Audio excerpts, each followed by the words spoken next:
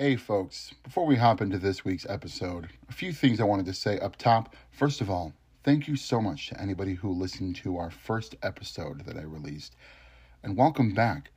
If this is your first time here, I encourage you after this episode to go back and listen to our wonderful conversation with Gabriella Ashlyn, which was our first episode released last week. And thank you for being here. Regarding the audio quality of this episode, we are approaching a much better audio quality. I'm having conversations with people about gear and about methods, and I cannot wait to improve the overall quality for the rest of the episodes to come. In addition to a content warning, which you'll find at the bottom of the description of the episode, I've also included a small glossary of terms, which you can find. If there's something that is mentioned during the episode and you're confused about it, I may have added a term for it in the glossary just above the content warning. Without further ado, let's get into this week's episode. Today, we're talking to a Midwestern, Chicago, Milwaukee area actor, also happens to be a very good friend of mine, and a longtime D&D enthusiast. Sawyer Edwards is with us today on the podcast.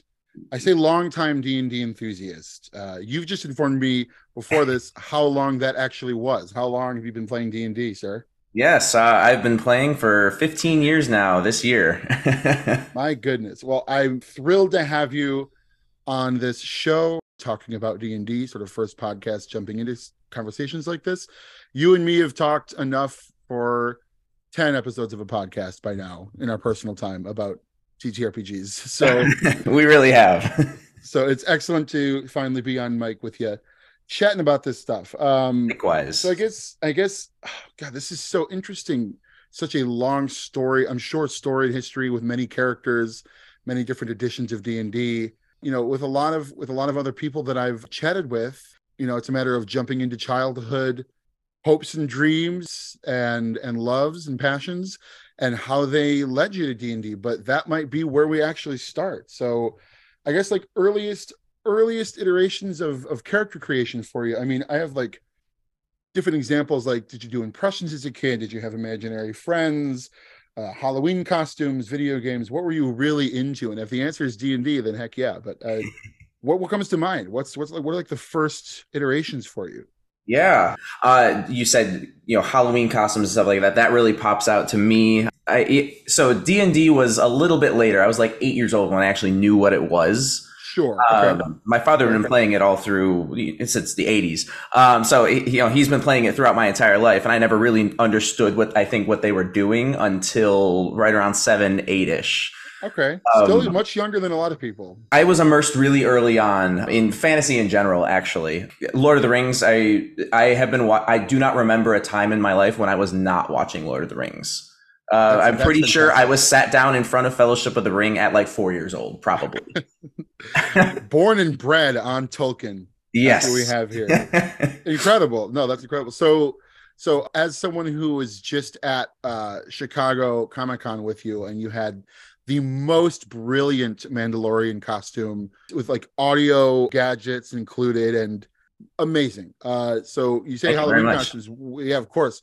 Where'd that start? Where'd you cut your teeth on that before your like professional theater training? What did Kid Sawyer dress up as? Yeah, Kid Sawyer, the first costume I remember actively loving that my mom made me was Peter Pan, actually. Little Sawyer at probably 2, maybe 3. I wore it longer than that. I wore it for years. Like I was a kid that would just wear like my dress up clothes, like day-to-day basis. I'd be like, yes, this is what we're wearing today. Incredible. Maybe not a full outfit, but definitely I remember a knife with a sheath, a little rubber knife with a sheath. I had that everywhere we went. Incredible. Yeah, just taking little pieces of costumes as you go. Exactly. Maybe not the full Spider-Man costume, but the Spider-Man mask will come out for mask and glove, because I had the little silly string glove that you could put a can on top and it looked like you were shooting a web. I just watched my best childhood friend gift my godson, his son, that same thing. So the fact that has touched the hearts of many a creative child over the last 20 years is amazing. You gotta love it. I know you're a big superhero guy as well I am, as in yes. Lord of the Rings. Is Spider-Man the one? Like, what's like? This is an interesting question for me because for me, it's what characters did you want to be like when you were a kid? For me, it's Batman. So, like, what superhero Mm. jumps out at you as the end all be all of your childhood? What was the superhero, if there is one? Hands down, as a kid, Spider-Man was my favorite all the way, which I think is Yeah, a decently common, but he was definitely my favorite as a kid all the way up till I figured out Captain America was my favorite. So probably like eighth sure. grade. Right there you go. Yeah, your entire. Hey, it's a popular answer for a reason. Spider-Man is Mhm. spectacular. Oh yeah. I Spectacular. never got into the DC as much though. Like I knew who Batman was, Superman was, Sure. but and still to this day actually haven't done a deep enough dive into DC, I feel like. Sure. Well, and there's reasons for that, right? MCU is put in front of our face constantly, and Mhm. there's the whimsy and the nostalgia of that, and it's yeah. There's a lot of characters that we love from the MCU and from Marvel in general. So Huge that's catalog. huge catalog of a lot of people that we gravitate towards, right? Mhm. Going into like when things changed, in eighth grade when Captain America sort of took the front and center spot, was that also within a few years of when you actually started playing D&D as opposed to just knowing what it was as well? Like, what was middle school and high school like? Like, when did you start doing theater? Take Mhm. me through that sort of like that era of Sawyer for character building specifically. Absolutely. Well, I guess the easiest and probably the one I can trace back the longest would be theater. Maybe not in terms of character building, because I wasn't really aware of that until I actually got a theater education, or Sure. at least wasn't fully aware of how to define that. But I've been doing theater since kindergarten, actually. Uh, Really? yeah, I went to Acting a specifically? Yes. I went to a very small private school, so everyone knows everybody. It was a kindergarten to eighth grade school actually, so it wasn't even split up middle school and all that. But starting in kindergarten, it was usually the kindergarten to third graders all did a musical, and then the upper graders got to do plays. Is kind of what it was. So Go and Buggy was my debut. I was a B. All the kindergartners were Bs. A B. Oh wow. I was going to ask if you remember what your first role was. What was your first big role? Your first major like speaking role? Do you remember? I do. That would have been fifth grade. So right at that transition where I got to then do plays instead of musicals. Don't remember the name of the play, to be perfectly honest. All I remember was I was a director, actually. I played a director that Oh. was putting on a show within this play. Oh, Uh, okay. and yeah, I Nice. just had a lot of, I remember a lot of lines. I got to wear all Sounds like black. our town. Sounds like our Yep. town. It does. Nice. Okay. And so this is really what I want to talk about here. Mhm. Do you remember your first D&D character? Like, remember I the do. first one you created just like, from the brain of Sawyer? So, okay, so this is maybe it's a two-parter, maybe not. I can definitely answer the first part. I know my first D&D character might be less so from the brain and more so, hey, this sounds cool and I want to try it. Well, no, and that's kind of like that's kind of what I want. Like Sure. that's a building block to like fully creating, and nothing's fully created, right? Like we're Right. always taking stuff, and that's the whole point. That's what I want to jump into. So please Mhm. give me the two-parter. Where does that go? Absolutely. So, a little bit of backstory for this question, real quick. Yes, I started Please. actually. So, going back to when I became aware of what they were doing for D&D, my dad and his friends at the table, I actually sat and watched them play for 2.5 years. Pretty close to, because once I figured out what it was and I knew it was fantasy, a lot of times I sat there looking at the pictures in all of the books, but I was there, Yes. Yeah. listening to what they were doing and following and looking. My favorite was when my dad would present a bird's eye view map on a piece of graph paper and say, "This is where we are." That was always my favorite. I would draw little maps on graph paper all the time. Like I remember putting pits and crossbow traps and all of these just random rooms with no thought to how they are. But I sit there and I draw them out. But yeah, so I would watch them, and my favorite character at the time. I was really into bows and arrows specifically because of Legolas, but also just it was my favorite thing, like in that period, right around 10 years old, bows and Yeah. arrows, loved it. And so that's the first thing I knew. I was like, I want a bow and arrow. So that's really probably what I based the character off of was, okay, I need something that will look good with a bow and arrow. Elf Thief is what I went with. This was second edition, so that was Oh kind wow. of all it was. But Elf Thief is what I went with. Elven Thief. Um, That's great. Like I love that kind of starting point of like, and this is a mechanic I'm drawn to, or this is a weapon or an item that I'm drawn to. Let me build mhm. around that, right? And Yeah. I guess real quick before we move on from the like from you spectating for so long, was your father's table a role play heavy table? It was not and still is not to this day, Yeah, which is no, not a dig at them necessarily by any no, means. it's absolutely not. No, But I it's mean it's definitely yeah, it's not super role play driven. We don't go into conversations or anything like that. We sure, will do some interaction because I think that's just kind of part of the game. Like that's of course, yeah, it's part of a tabletop role playing game is you do role play decisions at least. But definitely exactly. not Even if you don't heavy in the role play for that table. Sure. Well, no, and that's it's interesting because we're theater artists, and Hmm. you're an actor by trade. I'm a director who used to be an actor by trade. Hmm. So, like that's how we identify ourselves as storytellers and creators, at least in part. Like having conversations in character is not necessarily the most fun or most effective way to embody that character for people. Yeah. Just being in the headspace of like, okay, what would my character do? So it's interesting to think of. We're so drawn to role play heavy, and a lot of it's because of the improv comedy aspect of a lot of different popular role play shows these days. Hmm. Anyone that you can think of, right? Voice acting or improv or both are heavy components of the cast. But I bet you that more than half of the tables in the world that play D&D are more so like your dad's table. Oh yeah. Never been a table that I've been at, again, because that's just like we are already in that world of acting and performing. But Right. taking away the pressure of talking in character and just like, this is what my character would do in Yes, it's a lot this. of third person narration for the most part or not even third person. Like you can say I do this, but it's just like more instead of you being the character and speaking the lines, it's instead of saying whatever line it is, it's I tell them this. Yeah. If that makes sense. So it's No, an interesting, absolutely. it's different because I have played both. We played together and I've played with kind of how you're saying with other like-minded people in that regard. Performance A lot of based people. performance-based people, exactly. And yeah, so it's an interesting and I still play with my dad, so I still get these back and forths. I actually just played yesterday, so Incredible.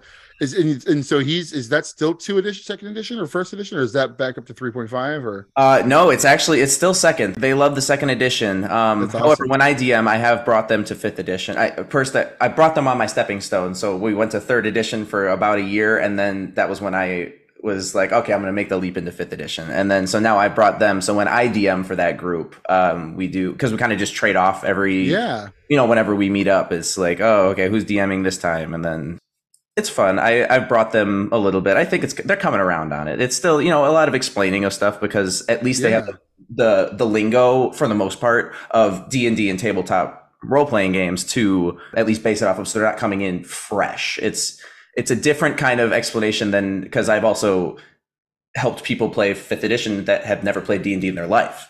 So Right.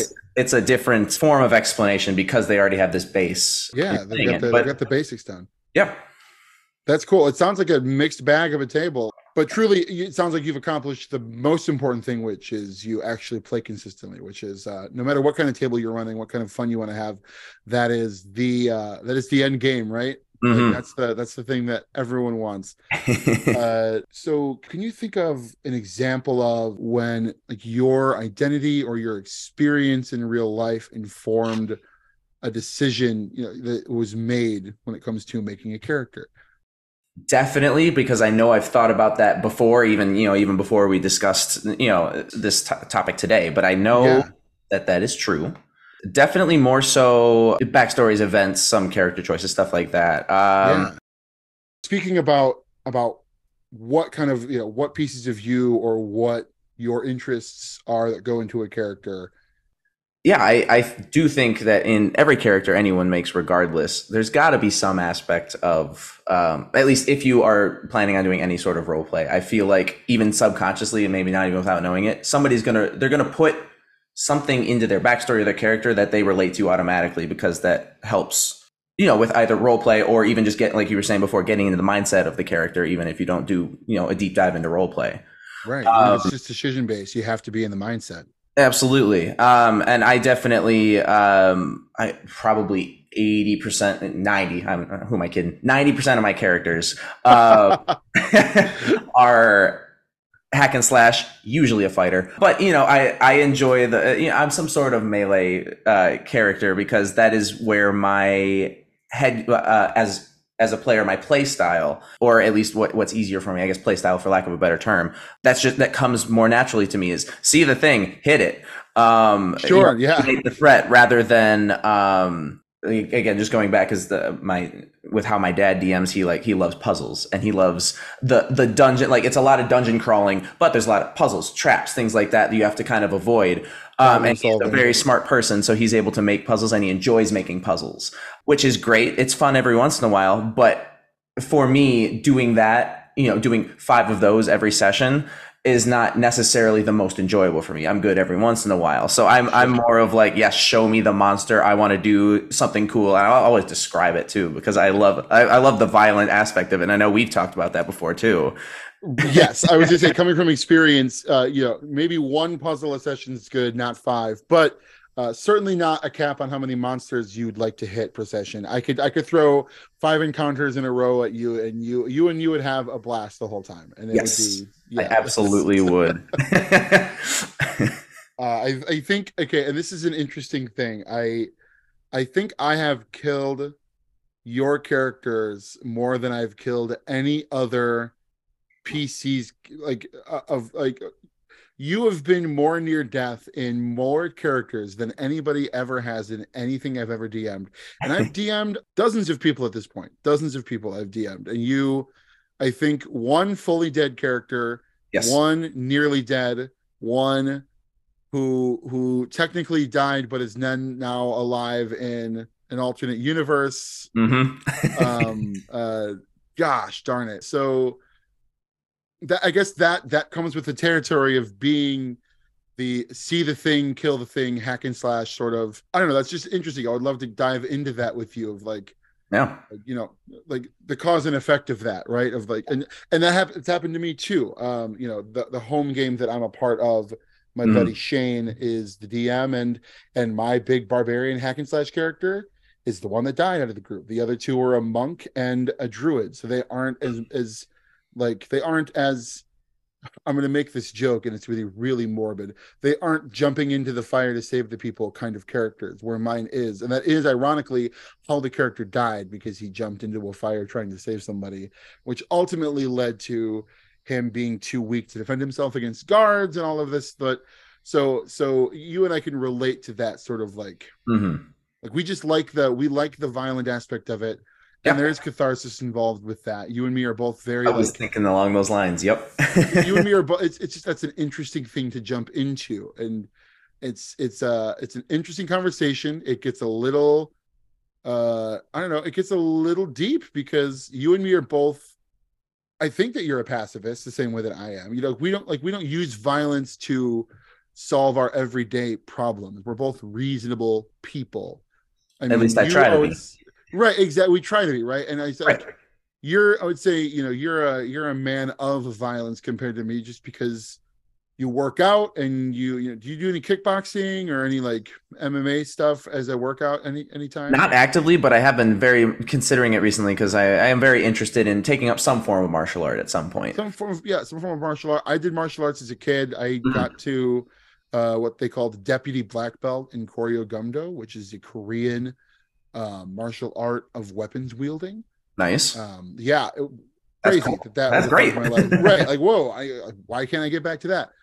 But you're also well versed in stage combat, and so that's another aspect of your theater and your performance training. It's like, oh, you're around violence more than other people are when it comes to creating and storytelling. So it's always the thing I latch onto. It always has been. Like the fight scenes in movies have always been my favorite. The fight, like violence as entertainment for not like blood sport. Like I don't want to go see 2 people actually go and try to kill themselves gladiatorial style. But it's in terms of storytelling. It's the most direct form of conflict, and it's the most direct line to the heart for you and me, perhaps. It is. So I guess such high stakes as well in whatever it is. That's true. And not to say there aren't other ways. And that's kind of like my whole journey of, I want to find every different way you can get the stakes as high as possible, Absolutely. especially at the table, because that's just what makes things interesting. Absolutely. I And agree. high stakes and make it personal for the characters' backstories and who they are as people, as Hmm. characters, I mean. So sort of using all of this to get back to my point of it's interesting to think that like, oh, like that you are one of the most direct, and like it's not for lack of, I've had it be because it's a lack of understanding of like, oh, this is the simplest thing. Yes, you should be a rogue or a fighter because you're brand new to the game, you've never played, and this is the smallest amount of abilities and traits and characteristics you have to attend to, Hmm. is like be a low level rogue, or if it's a mid level, be a fighter or a barbarian. There's nothing it's just less to worry about, right? Yeah, I'll do the same thing all the uh time. Yeah. exactly. But for you, it's not a lack of understanding. Like you could certainly use magic, you understand magic, you understand the world building, a lot of the rules, and even if you don't know the rules, you know exactly where to find the rules, which is really the trick of being a DM, is just knowing how to utilize. It's an open book test at all times, and just Mhm. knowing, like, having the confidence to approach a story or approach a situation with obstacles and stakes, and know how you mechanically know how to navigate that, Yep. but you still gravitate towards, out of everybody I've ever played with, you're still the one that most gravitates towards that type of play style when it comes to encounters. Hmm. And so one for one, you're also the one who's died the most. So it's just, I guess, looking at that, let's unpack that a little. Please. And the one example I'm thinking of is definitely my fault, and it just overpowered one of my bad guys and killed you dead way quicker than I wanted to. But that Mhm. character, your paladin, your Yes. your your godless paladin, who is sort of wanted by the gods and drew strength from the gods, wanting you to be their champion. So Mhm. they sort of, the cart came before the horse in that aspect of like, you were just looking for glory and just looking for being the best at war. You're just Mhm. the ultimate war guy, truly the ultimate war guy, that happened to be a paladin because you were that successful at it that the gods Mhm. wanted you. The worst nightmare as a DM for me, because I DM more than I play, is coming up with, like, receiving such an excellent backstory and coming up with like, wow, there's so much you can do with this. And I came up with a long term sort of twist for your character at some point of like, oh, this is what's going to be going on here. And if the other shoe ever drops, this Mhm. is what's going to happen. And my worst nightmare, the shoe drops the second session or the first session. I'm like, oh, he died. So now I have to, like, this thing I came up with, I have to implement it immediately. Right. But But but hey, I don't know. also, Take me through that.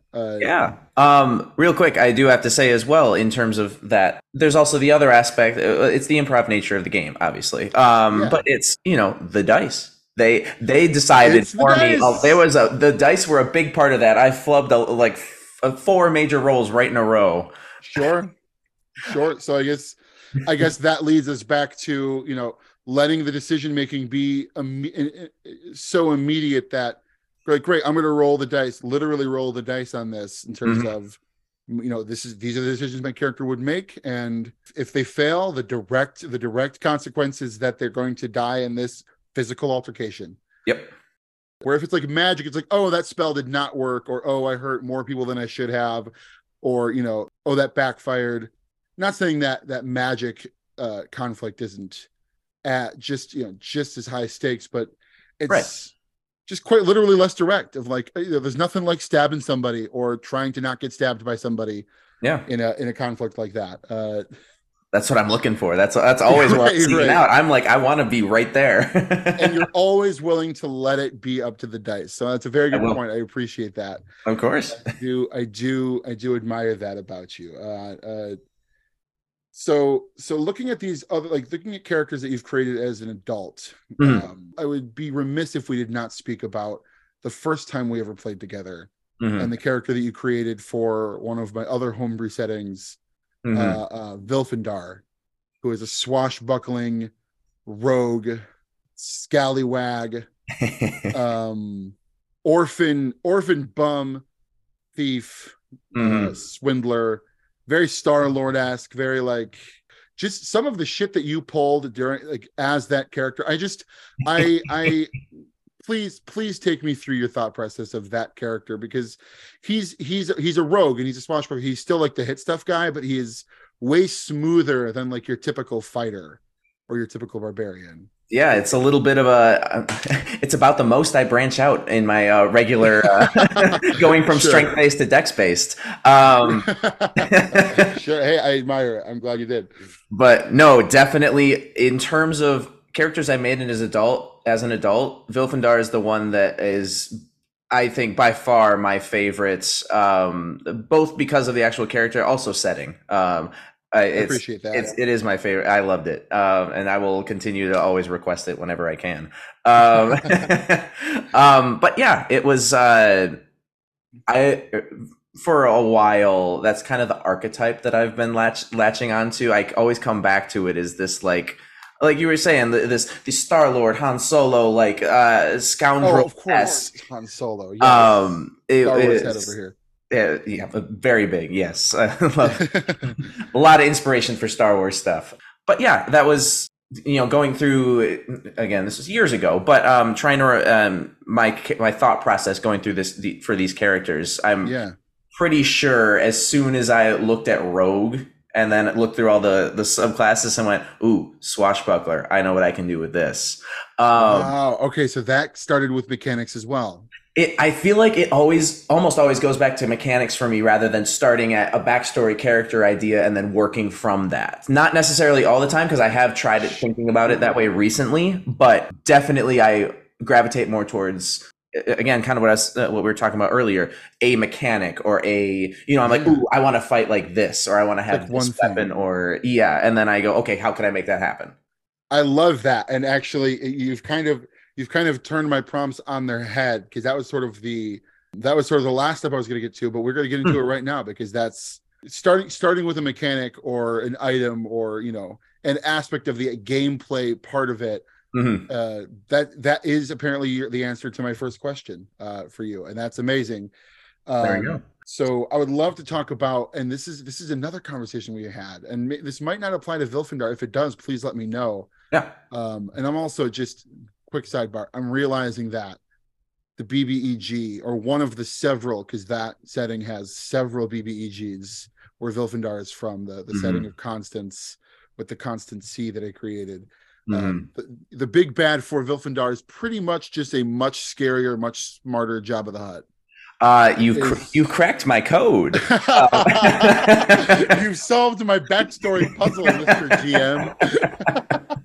And again, this was years ago when we started this, but I'm just now realizing that Trabosk, the Mind Flayer, is just it's just kind of like if Emperor Palpatine ended up being like a really grungy gang leader. yes. Hmm. That's absolutely terrifying, and you're just the Han Solo of Han Solos. I oh man, I love that. And I love I guess I don't know, the thought process of like, oh, your first character was like, oh, bow and arrow. Yep, I'm gonna be Legolas.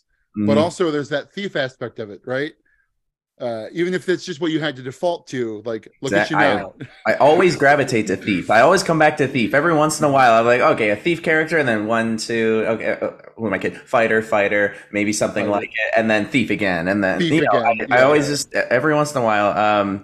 At my dad's table, they always joke that I'm always a thief, no matter what class I say. They go, okay, well, what are you? But we all know what you really are. Like it always is. Because also another big aspect for me after the kill, I'm like, yes, where's all the stuff? Give me the goodies. So you're the looter. Okay, I see. The Yep. looter of the Laura Bailey of the table to make the critical Yes. role. Yes.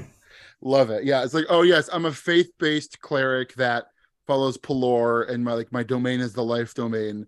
But Mhm. also, I'm going to loot your dead body after we're finished with this conflict. It's for the church. It's hey, Pelor doesn't need this money. The church needs this money, and I'm going to give it to him. Exactly. Just let me That's carry it to them. excellent, incredible. Just thinking of like the most lawful good of characters, you're still you're just still justifying like the most conniving kleptomaniac behavior I can imagine. That's incredible. So getting to my point, when it comes to Vilfendar, or when it comes to, remind me of your paladin's name. Marseilles. Marseilles. Oh, and I know it is built into Marseilles because I requested it, but I'm wondering if this is the case with Vilfendar or with any other characters from your past, or if you can think of any examples of like, because mechanics is where you start from, and mechanics is often where I start from as well. The idea of unoptimized skills or the unoptimized build to me is one of the most interesting and direct ways to weave mechanics and storytelling with a character. It's one of my favorite things.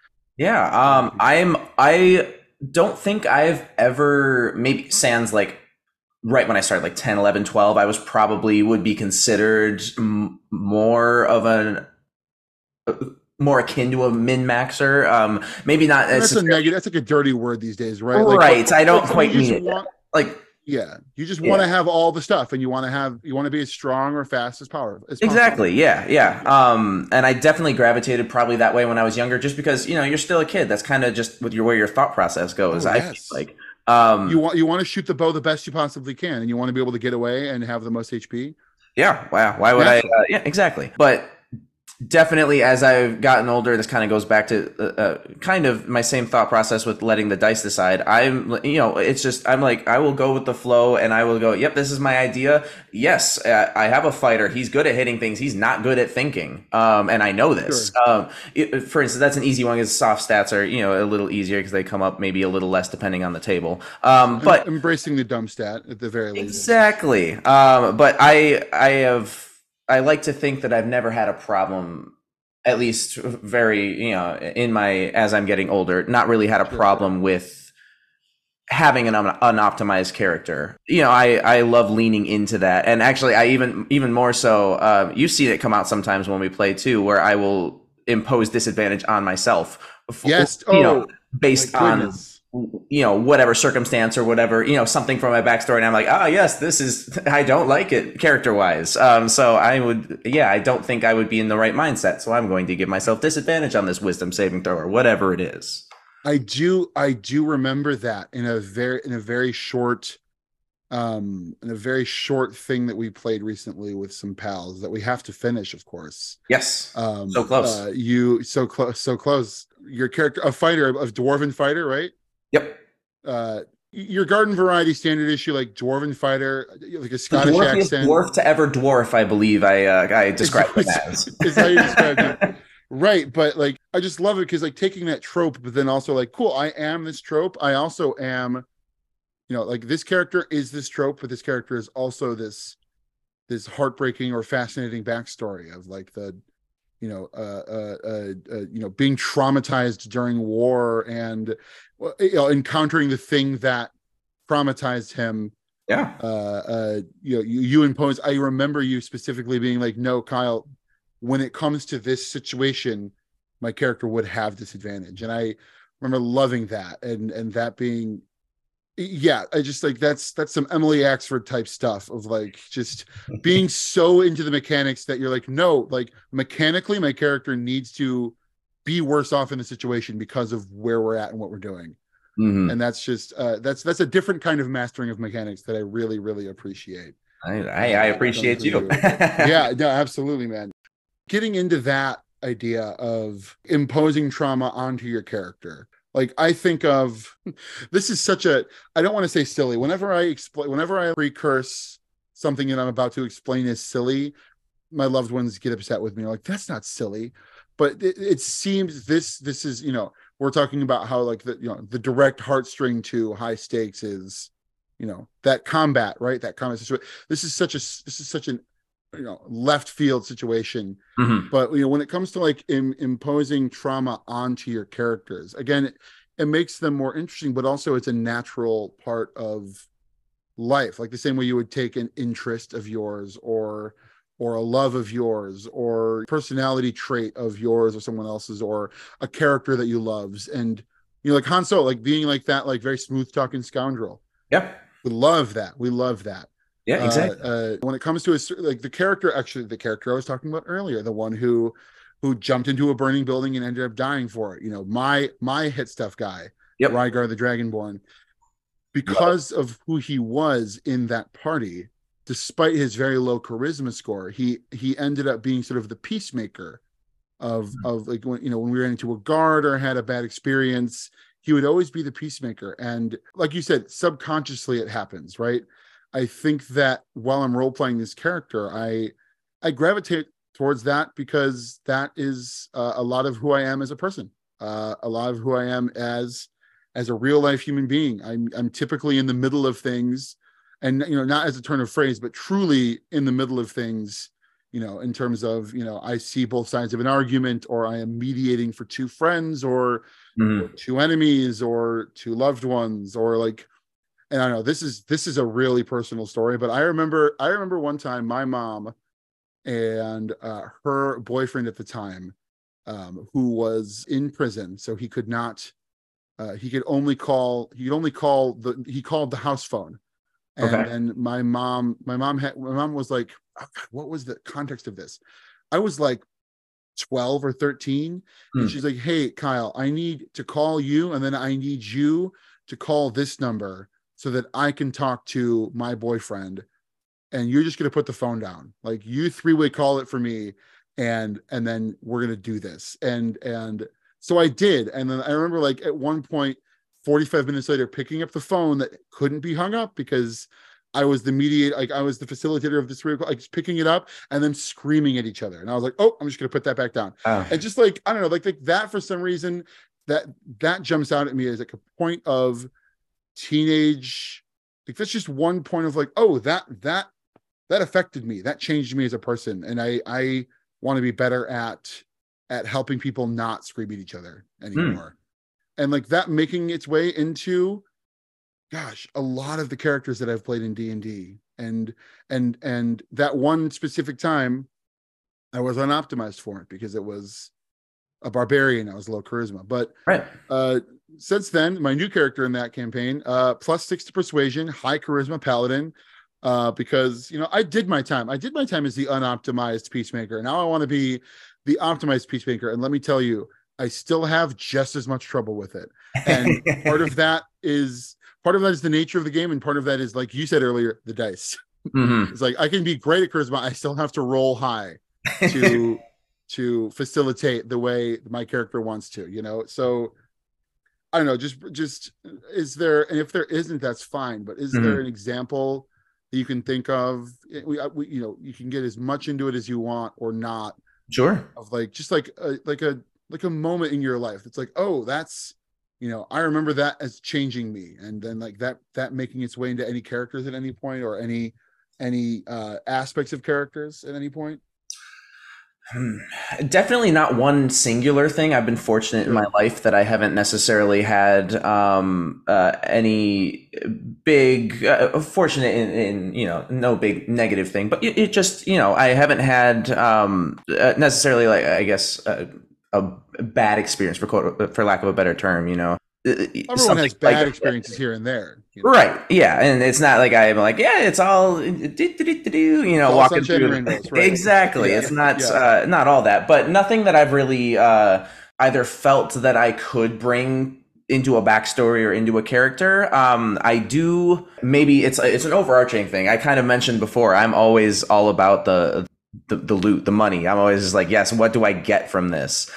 And I, as a person, have always been very it's something that I'm trying to work on, but always been very money centered, but like worried about it. I'm always concerned with, right, and it absolutely is, and it's become more and more prevalent, especially since I've moved out somewhat recently of my parents' home. But it's been something that has been anxiety inducing for me for years. And I don't know if maybe if that has somehow gotten into there, because I'm like, ooh, in this fantasy game, I can have all of this. And, and maybe it has, because almost every character I have now tried to, I try to be the non-toxic side of, this is what my player would, or my character would do. Deeply in character choices, which are okay as long as you're not being an asshole in real life. Exactly. That's what I try not to be. But yeah, so maybe, who know, I don't know if that is next. It's not an active choice I make to say yes, this character is going to want to get as much wealth as possible, but that's something that stands out to me as, hey, maybe that's subconsciously finding its way in. I don't know. I'm not Sure, qualified to sure. say to comment on that necessarily, but No, same here. Yeah, I wasn't like, oh yeah, this one aspect in my life, I'm going to make sure my D&D character is the peacemaker. right. But in this heavily role play centered home game that I play with some of my best friends, just like as the unoptimized, non-charisma based, Yeah. like just like even as him, and I was still in character, I was like, oh, I feel the need to do. It's just interesting to me what makes its way into like the through line, that thread of like, oh, what do all of your D&D characters have in common? Does Hmm. that say something about you, or does that say something about how you are or not are as a person? Yeah. So that is It very fascinating well to me. could be. I 2 points off of that. I'm going to forget one most likely, but the kind of what you said, I also fall very similarly into that peacemaker role, and I may it honestly, it probably is because sitting at a table with my friends, and I see those friends in fantasy in danger. I go, hey, want to make this okay? I'm sure that Sure. has something to do with it, but I do oftentimes I find myself in a peacekeeping role or a I'm not the serious one at the table. I'm not the Strider sitting in the corner, being all mysterious. I'm the one that's like, "Do-do-do, I'm here, and this is what we're going to do, and I'm the, Sure. it's Along for just the what ride. comes out, and I think I mean, it's probably a huge part of my personality. I wouldn't say I'm not the dark and brooding type. That's not what I do. Sure. Sure. But I enjoy and would like to do that at some point, which is hence why that was one of the things I was kind of thinking about with Vilfendar and his backstory. Oh, like playing totally against who you are as a person. Exactly. It's very interesting to me, and I would like to, that's kind of what I've been turning to recently, is maybe trying to go, okay, so all my characters end up, and even when I try to maybe not do that, it always swings back around. So I'm like, okay, that's my niche that, not that I'm going to not going to stay there. I'm going to keep trying to Yeah. stand out, but I do find that I oftentimes will swing back around, no matter what character I make. Sure. Sure. No, that's interesting, and gosh, I do want to play with you as Vilfendar more because to me, you haven't swung much as Vilfendar, if I'm being honest, and there were plenty of opportunities too, but you typically were on one side of the coin on Hmm. that, or one like sort of one side of the argument. Maybe that's your winning streak of leaning into the peacekeeping role, and I would just a small tale from the table. Hmm. I just remember one of the decisions that you made as Vilfendar one time, which does this situation, does speak to like like this character might be the one that's different for me as a person. Hmm. One time, you and a friend of ours apprehended an NPC and tied them up, and you were like you were grilling them, you were interrogating them, and in character you were like, oh, I have some oil. Let's just threaten to set them on fire if they don't cooperate. And I was like, that is truly just terrifying. First of all, just a terrifying ideology of like, yep, I'm just gonna do this. I love the rascally, wily nature of that character and the way that you play him, you and the pirate captain getting stuck with all of the security guards in the big mansion you were heisting, and I don't know, doing something totally unexpected of like, I'm gonna split the party. I'm just like, you were already 2 of 5, and then you were Hmm. like, nope, I'm just gonna split the party even further, just divide and conquer, and you just booked it. You just ran out of the room, and I was like, wait, no, what? Oh god, okay, no, yeah, I guess, no, yeah, I guess one of the guards definitely is gonna follow you because that's just, they have to, like, you just it's just like the curveballs that are thrown, having DM'd you for 3 or 4 different characters, Hmm. the absolute goon that Vilfendar is, He's my at favorite. I times. love playing him. I love the character. For Yeah. that reason, because I feel that I've now established this character enough that those choices are in character, however wild they happen, those are Yeah. very far apart, threatening to pour Yes. oil on somebody and then also just doing bye. Right. It just like and never really knowing like would he pour oil on somebody that, and we never got to that point. So I guess we'll never know if Vilfrendar actually would have done that or not. But he sure said the words to get the point across and to like just to get the job done. Hmm. And so it's I love it. And now I'm trying to think of I haven't thought about that.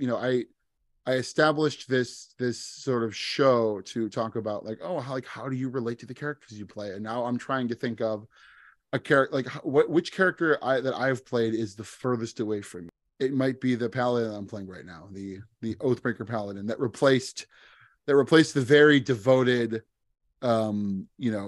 righteous, walked into a burning building to save somebody and died doing it, Dragonborn, who is to a fault very similar to me in a lot of like, I'm not walking into any burning buildings, but I do put myself out there maybe more than I should in my real life. Yeah. So this paladin is very out for themselves of like, they have their god that they're worshiping, they have their revenge story that they're pursuing. They're very Love broody. I'm not revenge. very broody, and this character is extremely brutish and just anxious about like I suffer from anxiety, but this character is anxious about things that I'm never anxious about. So, Mm. and they've ended up being the character I've played the most. So you and me have a similar, I guess, that one specific thread. We have a similar, Yeah. two sides of the same coin when it comes to like, oh, this is the character that's least like me, or that's that I'm venturing out most with, and they're the Mm. ones that I like to play. So that's interesting. Do you feel any more? I'll turn the table on you and ask you a question. Uh-oh. Do you feel any more connection to that paladin character than you do to other, like for instance, the barbarian that you played before that? Like, do you feel any different form of connection because they are different than how what you normally fall into?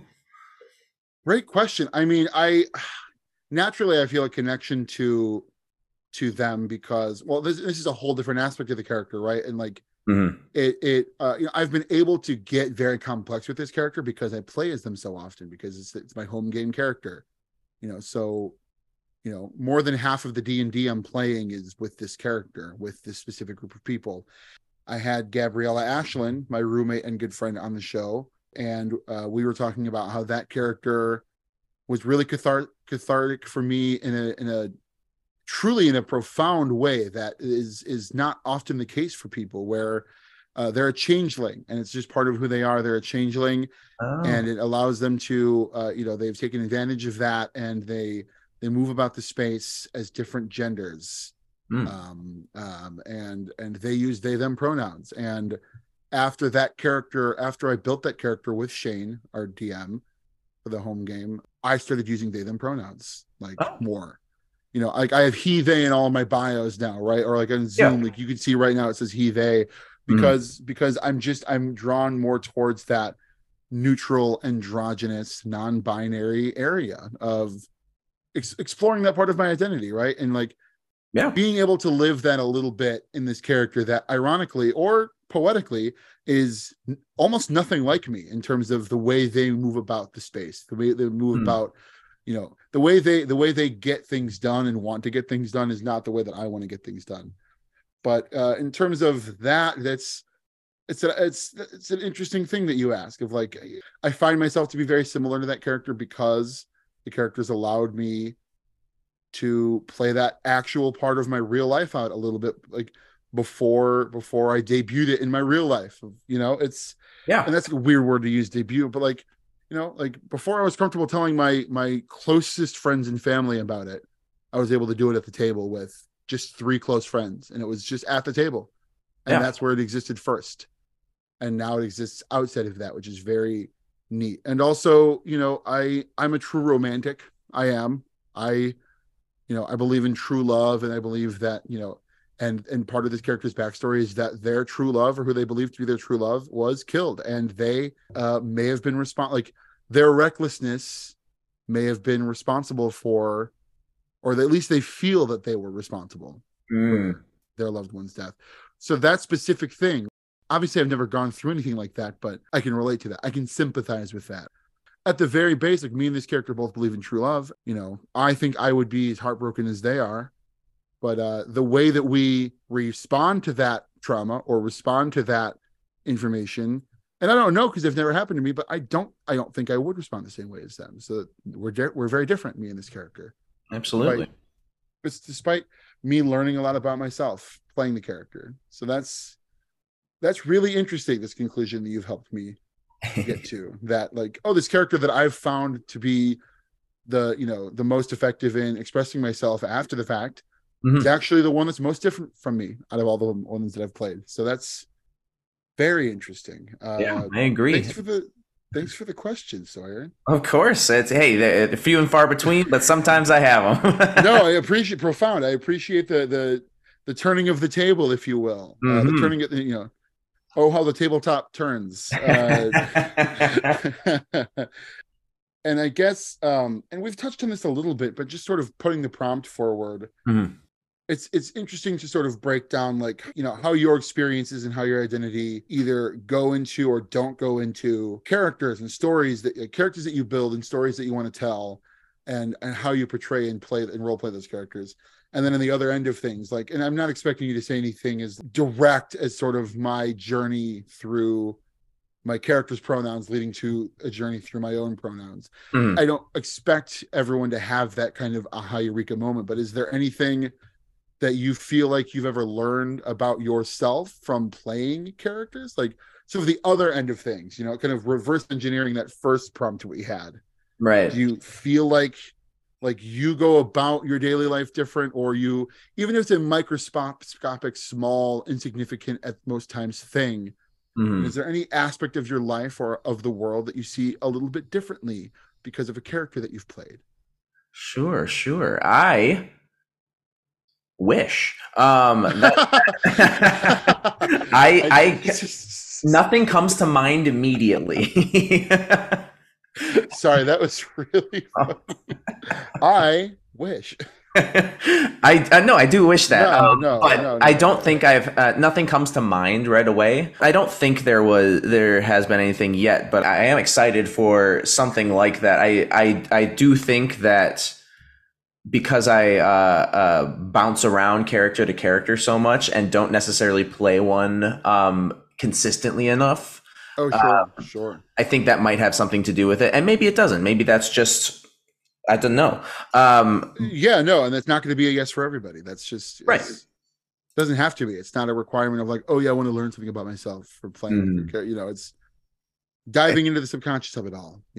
Exactly, and I do think it also, the other aspect. So I think it might be a continuity thing of just, hey, if I play the same character multiple times, and this character gets to get put in more and more situations that I can then decide what to do. I do think that something probably would come out eventually. It would have to, I think. And then more to the about that as well. I think I need to maybe not need, but I would like to create more in-depth backstories for characters, because a lot of times what I do is, all right, here's a paragraph about this character, just so I have in my head when we play, I go, okay, this is kind of what they're about. But for Vilfendar, I wrote a 2-page backstory. I was about to say I felt that is the, I don't want to say the only, but pretty much the only character that I have gone that extensively into a backstory for. And so that's, maybe that's why I feel so connected to it. I haven't been able to tell if it's, because I have now created a bigger backstory, I know this character more, or if it's because Vilfendar is just as a person is not opposite of me in a lot of ways, but is like we were talking about, isn't necessarily exactly how I, Sawyer, would react in that situation. Sure. Inability, it is at the end of the day for a lot of people about escapism, right? And characters shouldn't be the same as you, and that's the whole point. And if they are, that's great too. But the escapism of it all is definitely what I latch on to. Yeah, me too. And the beauty of the escapism and the beauty of the improvisation of it all as well. Like that's a good point, I guess, of like, you have 2 pages of backstory that you're naturally, more about them, so you naturally gravitate towards them more, as opposed to like, oh, you've played this character for 50 hours and you've improvised decisions that they've had to make in real time for that many hours. You're naturally going to be more attuned to them. So I guess we just have to play more D&D. That's what I'm getting. Oh, darn. Oh, God, again, I have solved your puzzle. We just got to play more. Well, no, hey, sorry, this has been a hoot. Interesting chat, interesting conversation. I really appreciate your perspective on a lot of this. Thanks for the laughs. Thanks for the stories. And I hope we do this again soon. We didn't really get to the segment of that I'm calling Mechanics Corner, because a lot of our conversation was about mechanics, and that's excellent. So maybe we can have a mechanics specific episode or chat sometime of and let's just break this down. What does this say to you? What does this say to you? Maybe we can have an on mic character building session just to go through wonderful. That sounds awesome, right? That sounds really cool. That. Oh my God, let's do that. Let's pick a class, and we'll both pick the same class. Yeah. And see which different directions we can go with it. That sounds awesome. I like that a lot. Incredible. All right. It's on the books, man. We're doing perfect. I really appreciate it. Thanks very much for being here. Of course. Thank you so much for having me. I had a wonderful time. Holy smokes, folks. What a great episode. I want to say thank you once more to Sawyer Edwards for being on the show, and thank you for letting me do most of the talking in that episode, Sawyer. For those who want more Sawyer in their life, have no fear. I have a strong feeling he'll be back on Character Build very soon in a slightly different capacity, and that's all I'm going to say about that. Before I go, one thing I wanted to say, and I don't want to make a habit out of these disclaimers, but I do have an important thing to say here.